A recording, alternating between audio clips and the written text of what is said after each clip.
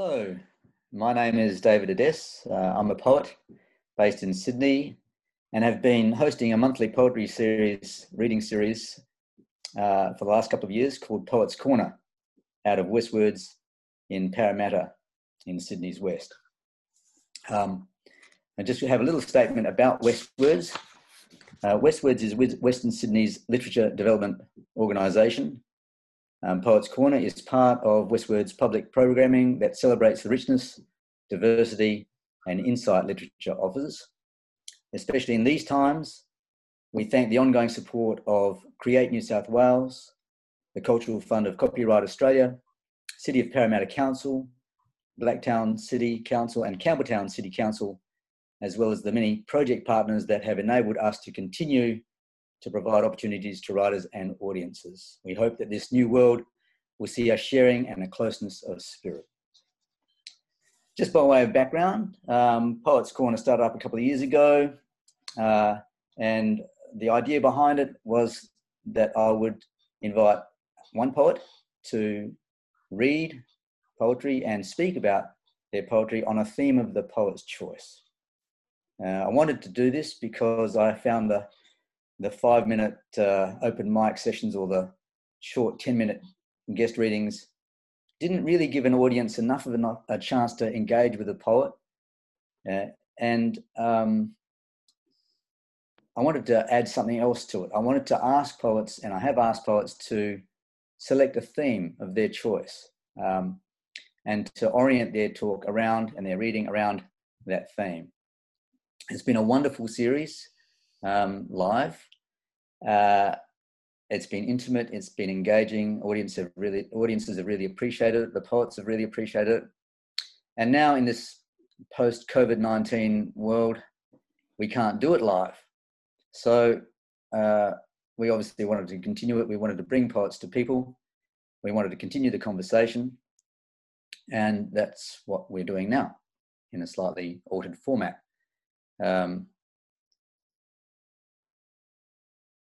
Before I start, I would like to do an acknowledgement of country. I'm recording this from my home in Beecroft in Sydney. Our guest poet today, Peter Bukowski, whom I will introduce in a moment, is recording from his home in Richmond, Melbourne. And I would like to pay my respects to and acknowledge the elders, past, present and emerging, of the Wallumedeer people, the traditional custodians of the land in Beecroft, and also of the Wurundjeri people of the Kulin Nation, the traditional custodians of the land in Richmond, and to acknowledge also that their land has never been ceded or given up. Now, for the good bit. Peter Bukowski.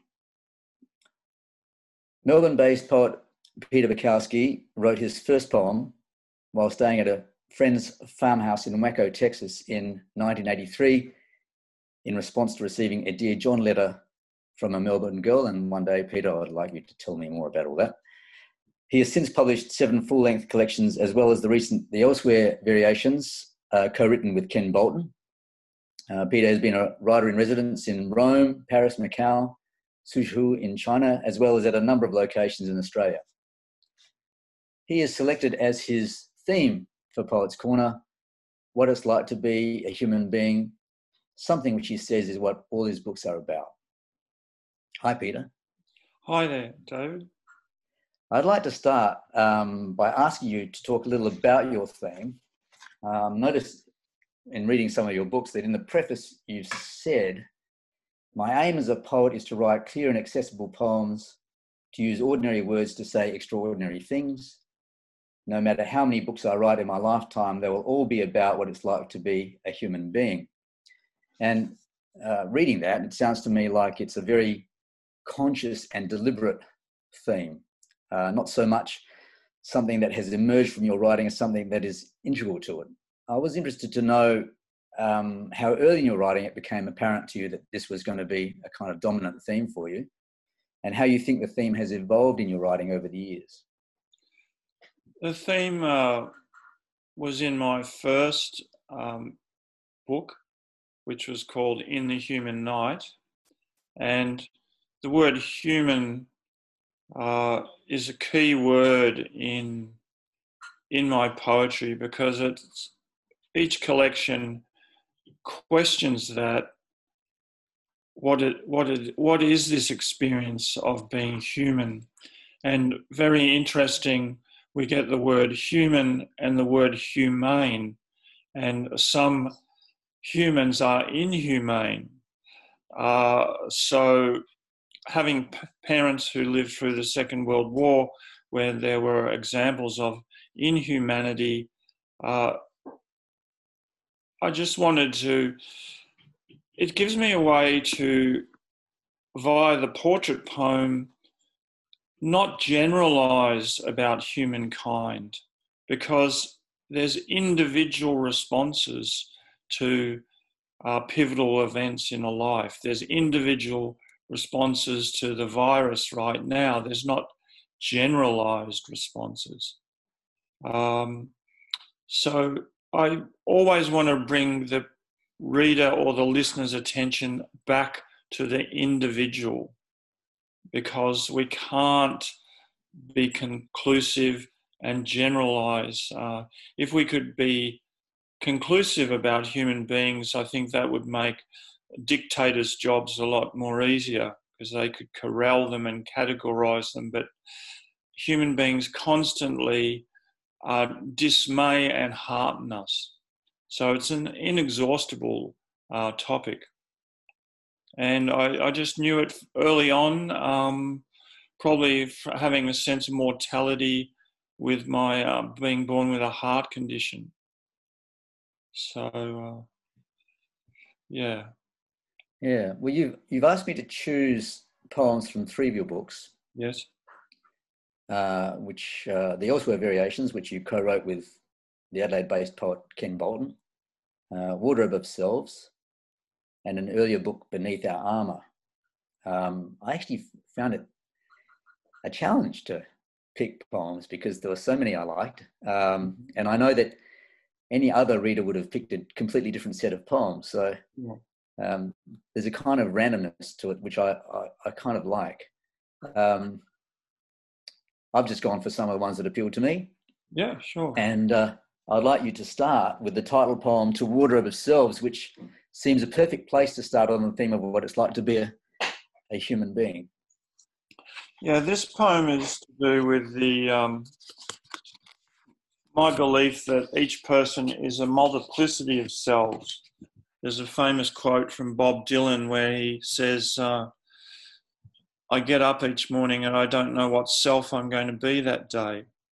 And I don't think he's meaning it in a schizophrenic sense. It's just in the terms of within any 24-hour cycle, we can go through a variety of moods. So here's the title poem, Wardrobe of Selves. Addressing your life, perhaps that's overdue or not really you, winking or wilting in front of the mirror. Maybe everything's arranged or in disarray. Consider what to wear, what wears you. Roll with the punches, not with the paunch you may have acquired. Dressed to the 9s or only the 4s. Perhaps it's time to ride that bucking bronco tethered beneath your ribs. Your obituary needn't be an ode to daring, but if you're able, do venture beyond the perimeter of your toenails. Rush or gingerly ease into revealing yourself. Who you are may be of less importance than how you are. Flummoxed or fulfilled, both are cyclical. Some selves are secret, take themselves to the grave, their existence exposed in a diary, a bundle of letters, angers and loves, visions and regrets, not torn in half, not rewritten.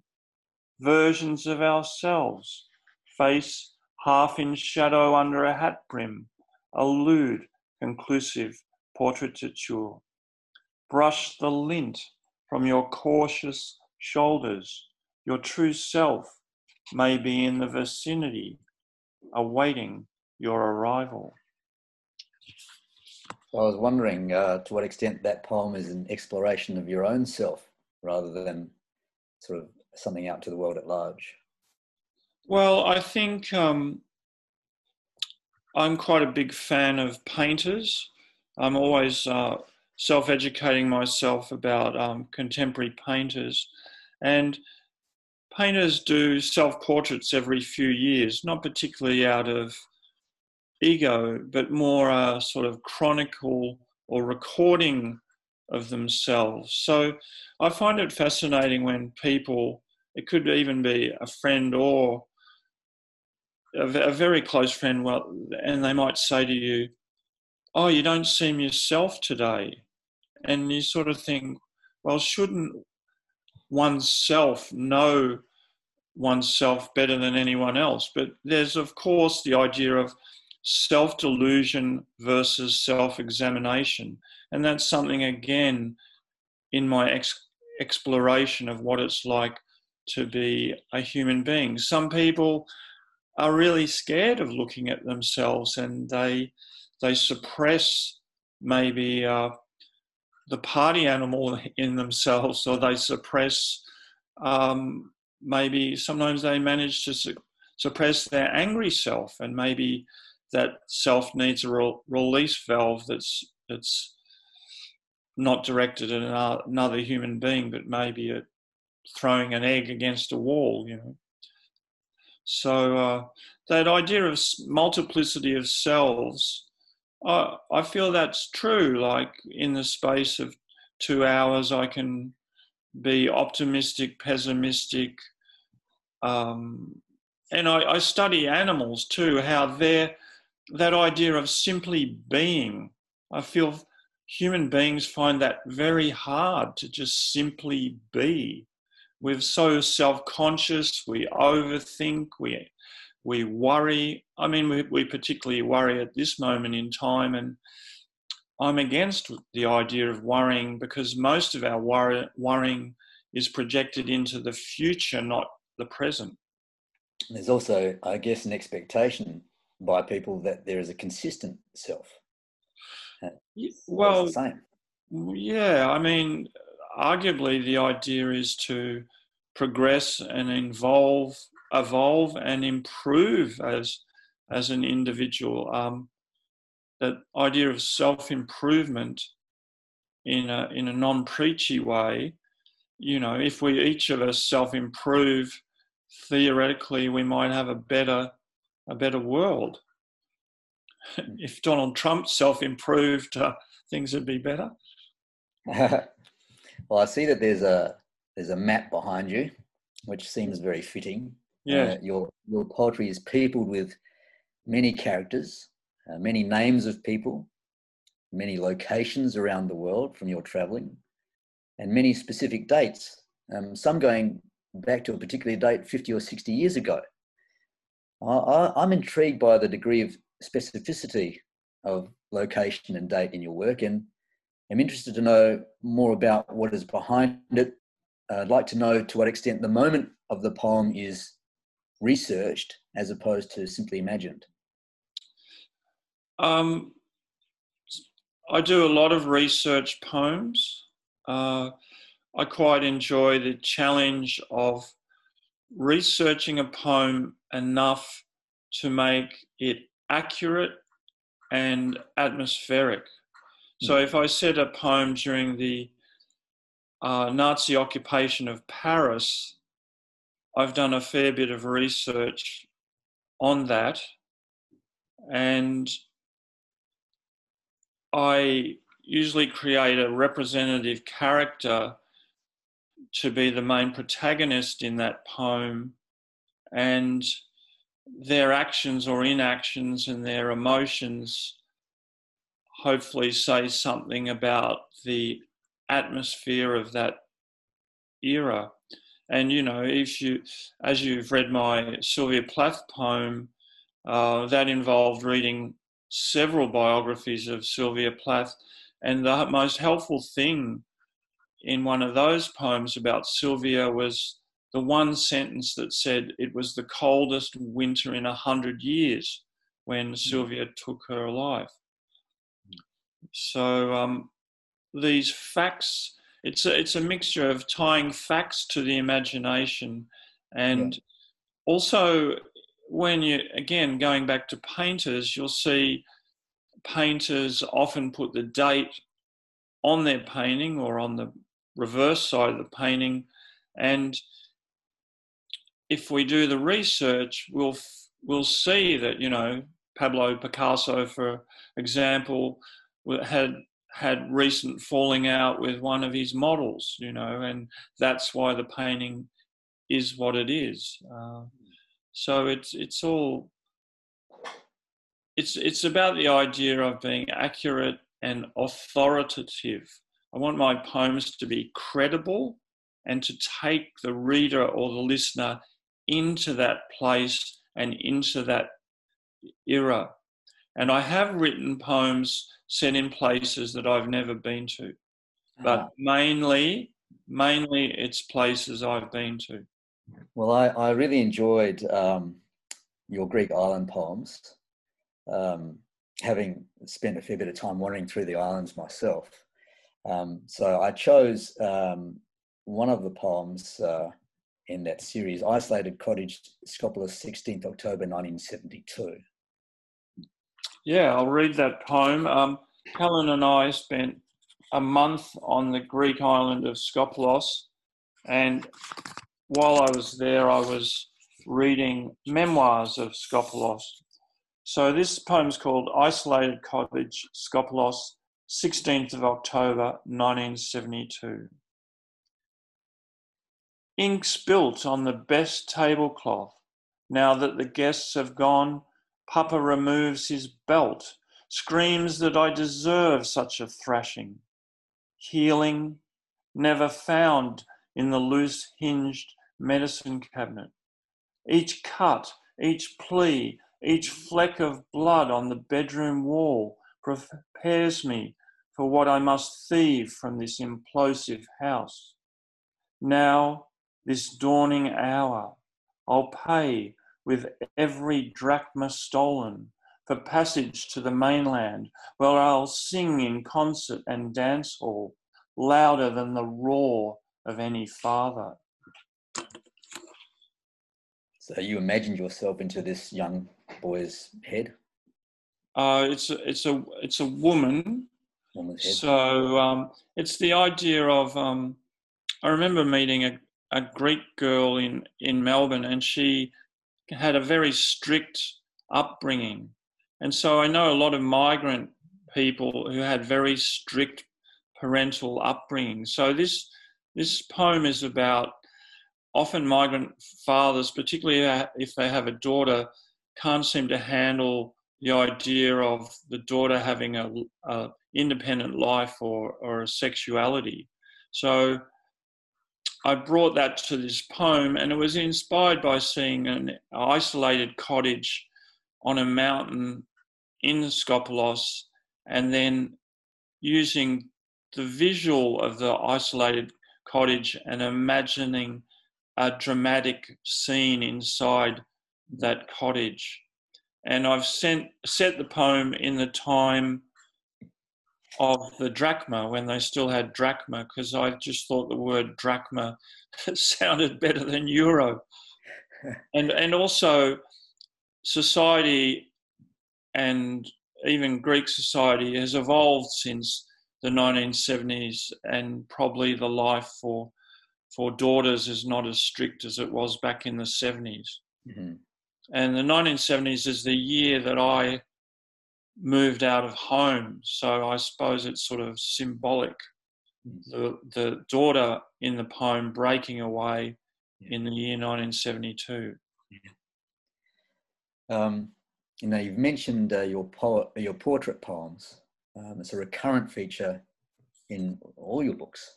And you probably do more portrait poems than any other poet I know. I like the back cover of Beneath Our Armour, which says, this sequence of portrait poems covers vast tracts of history, geography, and personae in a way that is at once intimate and epic. Intimate because Bukowski imagines his way into the lives of individuals as radically disparate as Cyril Connolly, Diego Rivera, Sylvia Plath, and Elizabeth Smart. epic because he transports us from Krakow in Poland to Old Macau and onto Bedford Square, London, and even Lower Templestowe in Melbourne, and from pitch battles to civilised dinner parties. The portraits aren't confined to people, but include poems like Portrait of the Colour Black and Portrait of Blood. I really enjoyed those poems. Can you read Portrait of Blood for us, please? Okay. This is a very autobiographical poem, and it's inspired by having been born with a hole in the heart and having a lot of experience in hospitals and seeing my own blood in tubes and canisters. So I decided to write a portrait of blood because we've all got it, and it's very important. Portrait of blood. The thin armour you give the newborn, the midwife washes away. In playgrounds, when the bullied fall, you rush to the hill of a bruise. The shape of your engine room, lovers carve into tree trunks. In war, you blossom from every wounded soldier and civilian. In the field hospital, you glisten on the gloved hands of surgeons and each busy scalpel. You're not to be trusted, rummaging in the attic of our skulls, studying the blueprints of our veins, deciding where to place your quick assassins, clot and hemorrhage. I hold my breath, check my pulse as you make your rounds. Yeah.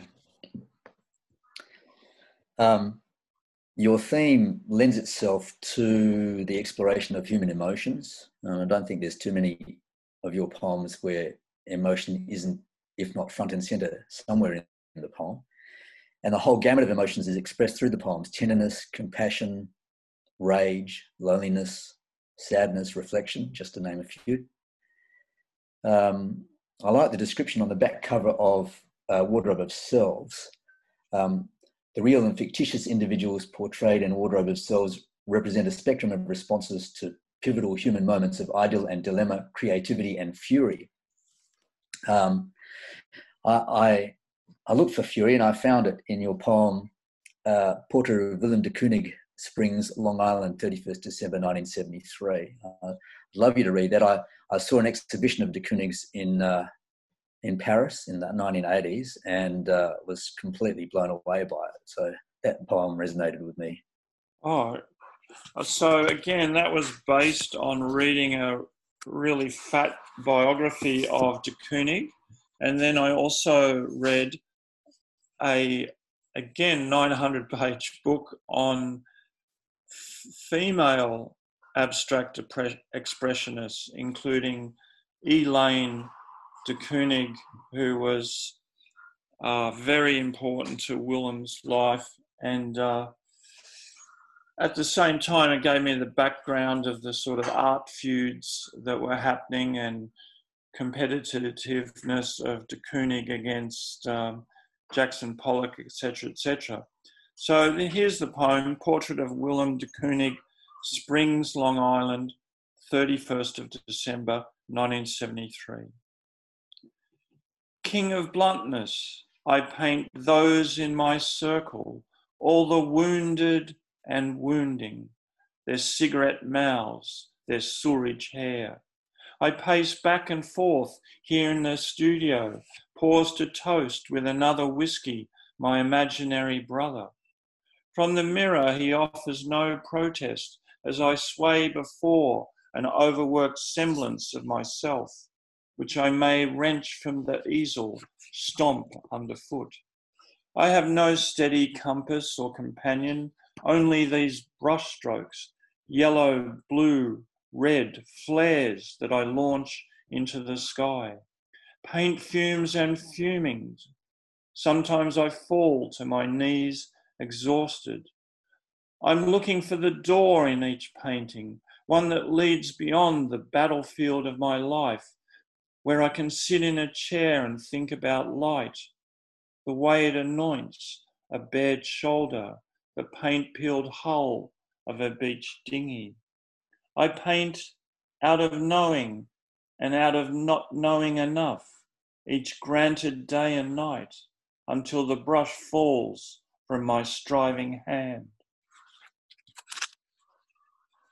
So I couldn't have written that poem without reading the biography and Willem's struggle with alcohol, his very important series of women paintings, which were shocked a lot of people,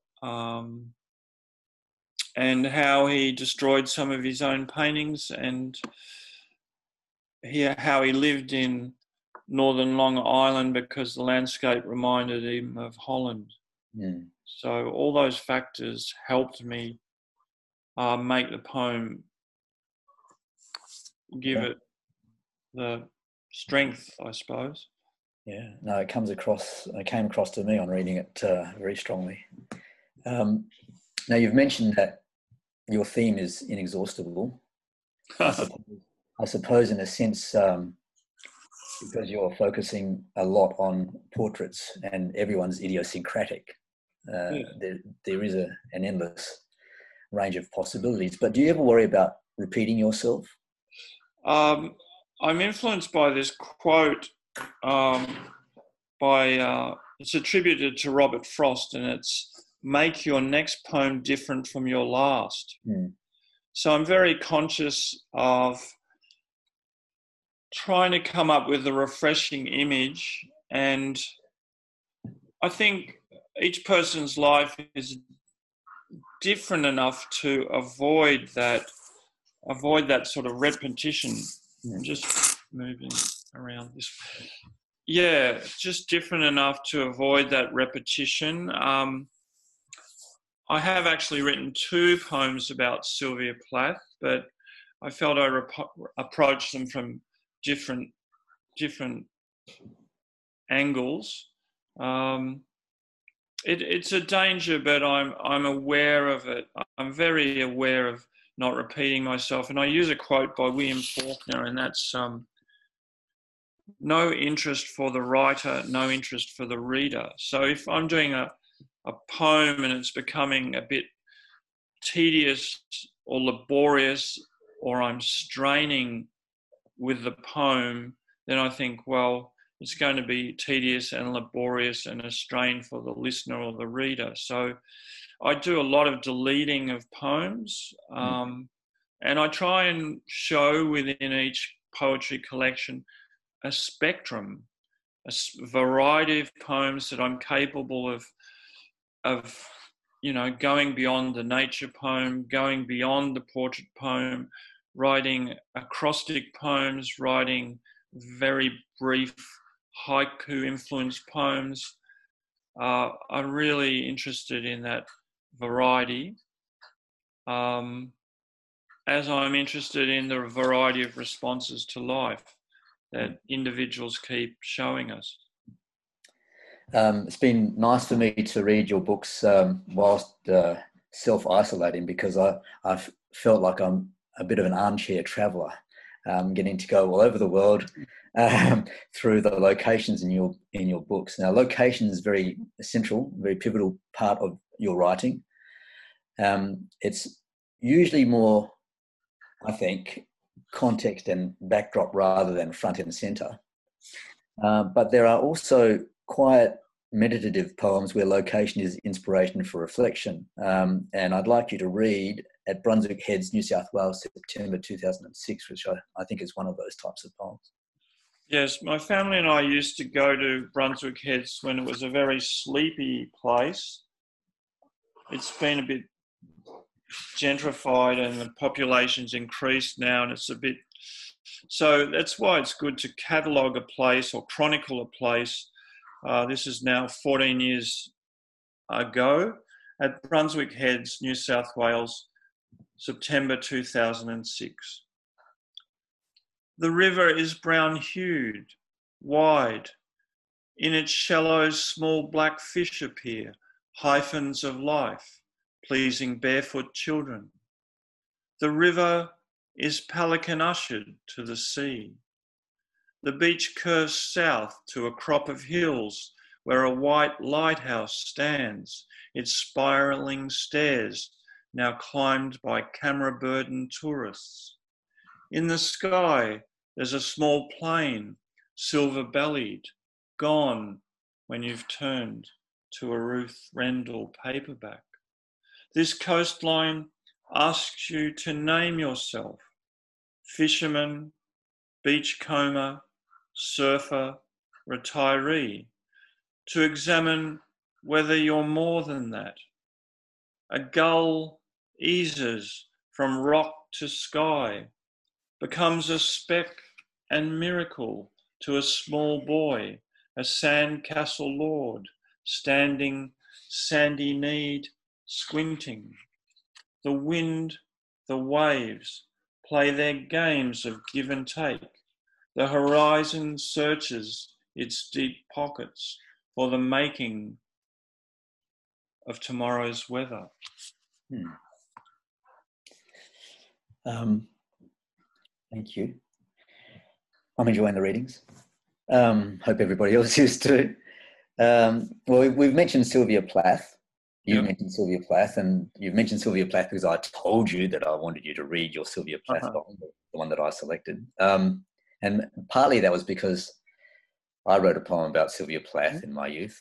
But I've always wondered whether or not that's a risk for a poet to do, to write about a poet as strong and as controversial in some ways as Sylvia. It is a bit of a risk, I think. I think you've pulled it off. Sylvia Plath, writing in a journal, 23 Fitzroy Road, London, February 1963. Okay. Again, so this required a lot of research. I read every Sylvia Plath biography there is. I read the biography of Assia Wevel, the woman that Ted left Sylvia for. And then I wrote this poem. 7 a.m. Beyond the bedpost, no mirage of glad husband moving tall towards me with his English offer of toast and marmalade, a cup of tea. He's with another. She has mongrel blood, a Knightsbridge accent, can turn a man into a spinning top, an arsonist in the house of marriage. One day she'll become a book that my husband has tired of reading. I'll go soon, far from Massachusetts, Devon, London, the zoo where my selves are caged, venomous snake, sacrificial lamb, sleepless monkey examining its fleas. Outside, snowflakes fall, drafts of a poem torn to bits. In the night sky, I see the zookeeper. From his starlit belt, important keys hang. He moves towards me, I towards him. We'll embrace where it's black. So the image there where the snowflakes are like a poem torn to bits, there's this incident where Sylvia saw Ted talking to a very pretty female English student in the quadrangle from their apartment window. She saw that and she ripped up all of Ted's poems that were lying around in the apartment. So drafts of a poem torn to bits. Yeah. But I compared that to the snowflakes. Well, we don't write in vacuums. I've wondered whether you had sort of feedback from people on reading that poem. Some people really like it, but one review I had said, "Oh, there should be a moratorium on writing poems about Sylvia Plath." But I feel Sylvia came up with some amazing images, and I related to her too with times in hospitals, her relationship with surgery and nurses, which even though a surgeon in a hospital can save your life, there's something strange about your body being violated perhaps by scalpel and anaesthetic. Well, I had a lot of fun reading your collaborative book with Ken Bolton, The Elsewhere Variations. A lot of fun. It's full of whimsy and play and irreverence, with you and Ken tossing poems to one another and riffing off each other's work in all kinds of directions in a conversational, bantering way. Was it as much fun for you to write as it was for me to read? It was a lot of fun, and I think Ken and I, without stating it, we want to sort of, I think poetry can get a bit too serious, and we satirise the scene a little bit, because I don't know what the scene is like in your part of New South Wales, but it can be very touchy, and there's feuds and there's falling outs and there's reconciliations in the poetry scene.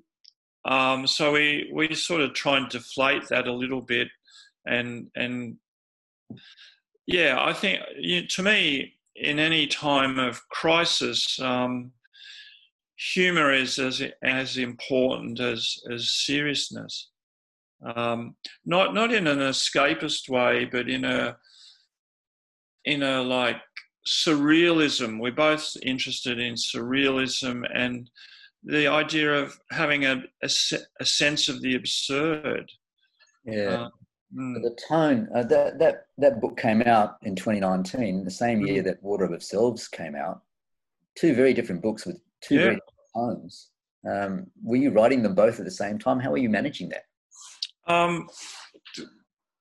Elsewhere Variations was written completely via email, and it was written last summer.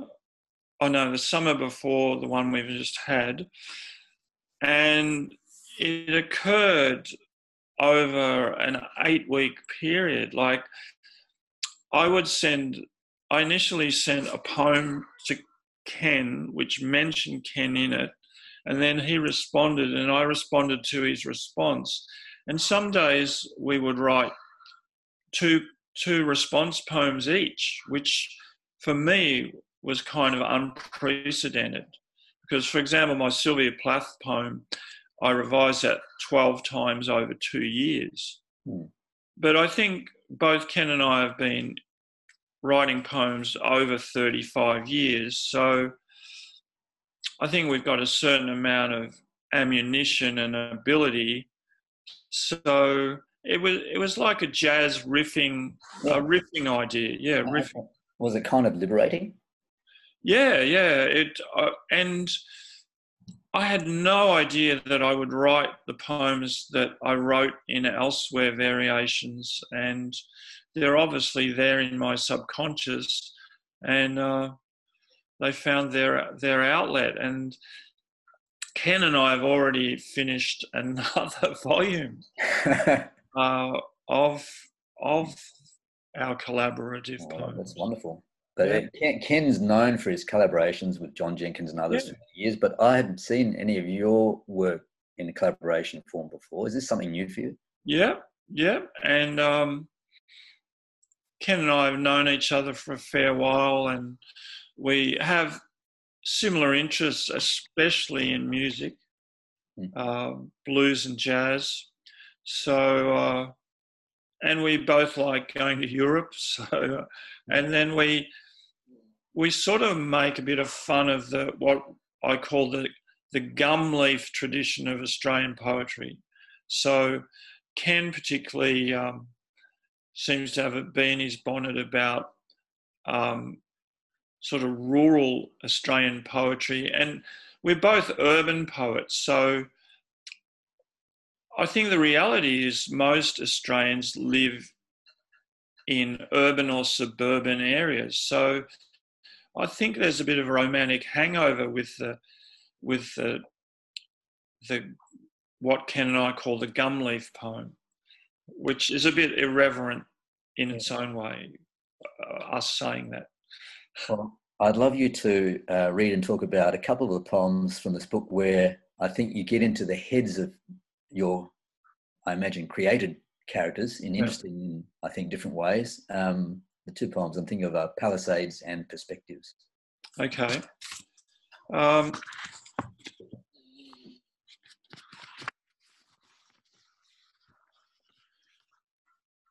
going to start with Palisades because this is a poem Ken wrote, and it's inspired by a part of New Jersey that influenced the poet August Kleinzahler. And this is Ken's response to his poem about that amusement park in New Jersey, this area of New Jersey called Palisades. I almost forgot to notice some nights my sister's voice, because I work there myself these days. My shift varies, but mostly I work days, finish around 3 in the afternoon or 4:30, rarely nights. I'm on tickets for the ghost train. Sometimes have to check the train itself, the carriages, the line even. Most nights I'm home, and sometimes, if the wind is right, I hear her voice.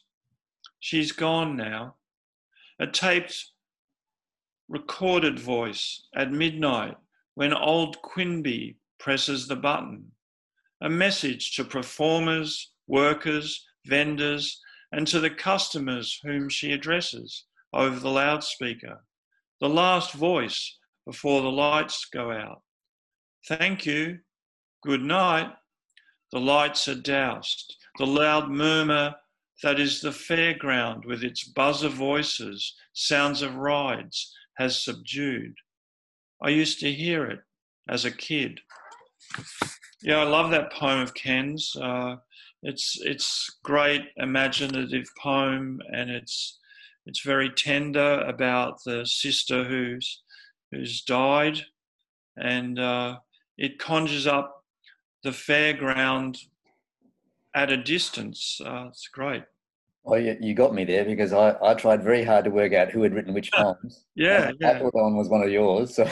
Yeah. It's maybe there was a bit of amoebic interchange, cross-pollination. Yeah. So the other poem you asked about was Perspective. Is that one of yours? No, again, that's Ken. Twice. Have I got any of these three right? No, you have.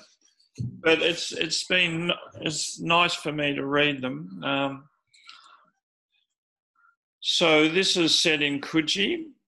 There's sometimes a volley of poems where Ken and I sometimes we're in New York for about 4 or 5 poems, and then towards the end of the book we're in Coogee and Sydney, different parts of Sydney. So this is a Ken poem called Perspective, Coogee, Sydney 2016. Janie comes in. Hi, Jane, I greet her, a skinny thing, but pretty.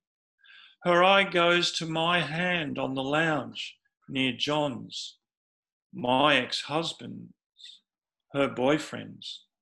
One daughter also beside me, the other 2 playing on the carpet before us. I move my hand and she says, yes, with a smirk. We're friends, she and I, me and John. I think she'll always be my friend, that this is likely. Then I think, but when I hitch up with some guy, John and I will be less close, whereas Jane and I will carry on. I feel a sudden, small pang for John. Will John be lonely? Men don't make friends, and a sudden corresponding warmth for both of them, as from the future, or as for the future, for this, and I'm weirdly sad. It's lonely being so insightful, out of time, comfortless, older. You look into the abyss and it stares right back. Yeah. So yeah, I had to practice reading Ken's poem a couple of times, but I again, I only got one out of I only got 1 out of 3 right. With this. oh well, that's actually, I think that makes us very proud that we managed to make this sort of new third person persona poem. Yeah. Um, hmm. Well, I wanted to finish up with Okay. what I thought is an irresistible, joyous flight of fancy. That Okay. appeals to me as a poet, and I think that actually sets up some of the fabulous exchanges between you and Ken that I so enjoyed in the book. Your poem, I hope it's your poem, Like-minded. So this one's set in Richmond, my suburb. Like-minded. 8 p.m. Monday night. There are 3 drunk haiku poets in the car park behind the Coles supermarket in Swan Street. One of them says he's drained more cups of wine than Li Po. Another claims he's got married 4 times to the same woman. He loves his Veronica that much. The third haiku poet takes a brick out of his Hessian satchel, has a go at throwing it at the full moon.